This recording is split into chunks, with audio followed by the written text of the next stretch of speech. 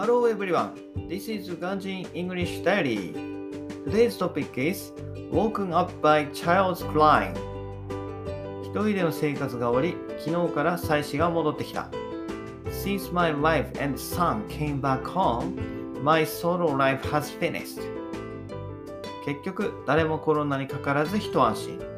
As a result, no one got infected with COVID-19 and I was relieved.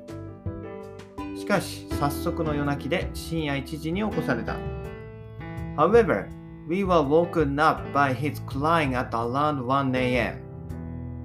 そのまま寝ると予定していた4時には起きられないと思い作業開始。My experience told me that I couldn't get up at 4 a.m. if I went to bed again. So, I started doing my side hustle after they had gone back to sleep.昼間は仕事があるので5時に切り上げた。さすがに深夜となると部屋が寒かったが、それ以外では特に何事もなく副業をすることができた。Though I have to work during the day, I went to bed at 5 a.m. I was able to do it without any difficulties, but it was very cold late at night. That's all. Bye bye. Have a nice day.